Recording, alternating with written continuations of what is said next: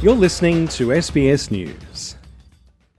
Companies suspected of bribery, drug trafficking and money laundering have been awarded multi-million-dollar contracts to run Australia's offshore detention program.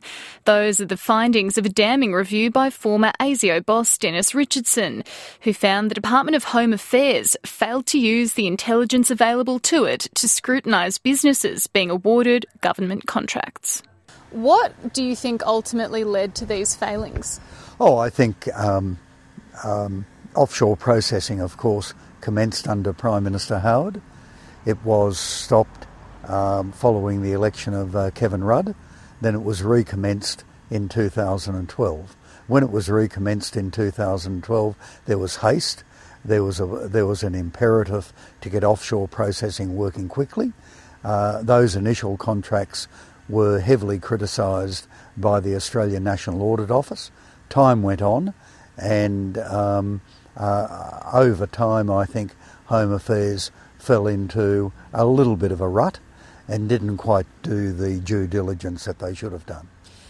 Your report kind of found a lack of curiosity, didn't it? That public servants had information available that they could have accessed, but they didn't. Why not? Well, by and large, people working in procurement areas across government don't think of intelligence or the community. There's good reasons for that. The intelligence community is tightly constrained in what it can do in respect of Australian entities. However, AUSTRAC, which follows financial movements, is relevant where you have offshore activities involving small unknown companies. But most areas of government don't deal with procurement offshore. Most of them are onshore. And this lack of due diligence saw Home Affairs award and renew contracts with companies that were suspected of corruption, under investigation by the AFP, accused of trying to circumvent US sanctions against Iran.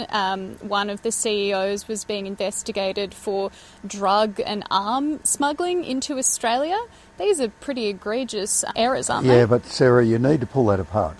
The number of people who were aware of the CEO being investigated for drug and drug running and arms smuggling, there were very few people aware of that within the AFP.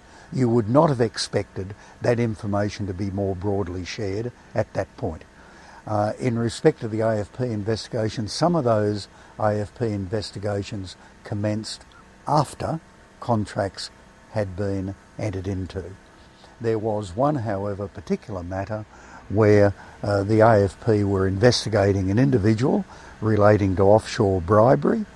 That investigation went on for 3 years, and right up until the point of issuing a public release, Home Affairs were not advised by the AFP of that investigation. Home Affairs found out about the investigation through the media. That is an example of a breakdown in communication across government. How many millions of taxpayer dollars can you estimate has been wasted or misused over these years? It's not possible to say how much has been wasted or misused because at least 2 of the investigations are ongoing, so it really depends upon where those investigations get to before you can talk about waste. However, there is no doubt that some of the profit margins on these contracts does raise an eyebrow or two. You conclude that there is no evidence of ministerial involvement in regional processing contract decisions, and you haven't made any referrals to the National Anti-Corruption Commission or the AFP. But was there a culture of deliberately not informing the minister of what was going on? I don't think so. I think, given the nature of the contracts, it's perfectly understandable if the minister was not advised. I've worked in departments where not all contracts are advised of the minister. Can you explain why that would be? Because I suppose some people would think, well, hold on, if there's a AFP investigation into a company that is, has been awarded a Commonwealth contract, the minister should be told. Well, you've got a couple of layers there, Sarah. First of all, it would be quite wrong of the AFP to immediately tell a department the moment they commenced an investigation into a particular company. It would be wrong because, one, the investigation may not go anywhere. Secondly, the investigation may establish that what they thought was the case was not the case.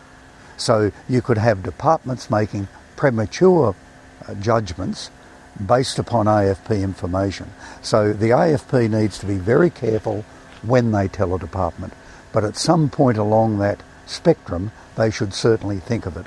And in at least one case, they clearly did not do so. When it comes to ministers, if you flip it around, if ministers were advised of every contract being entered into by a department, you would then run the difficulty of ministers being involved in the contract decision making, which would then raise a conflict of interest politically. How do we prevent this type of thing from happening again? Well, I think first of all, procurement areas and the intelligence part of their departments, particularly Home Affairs, need to be better wired than what they are at the moment.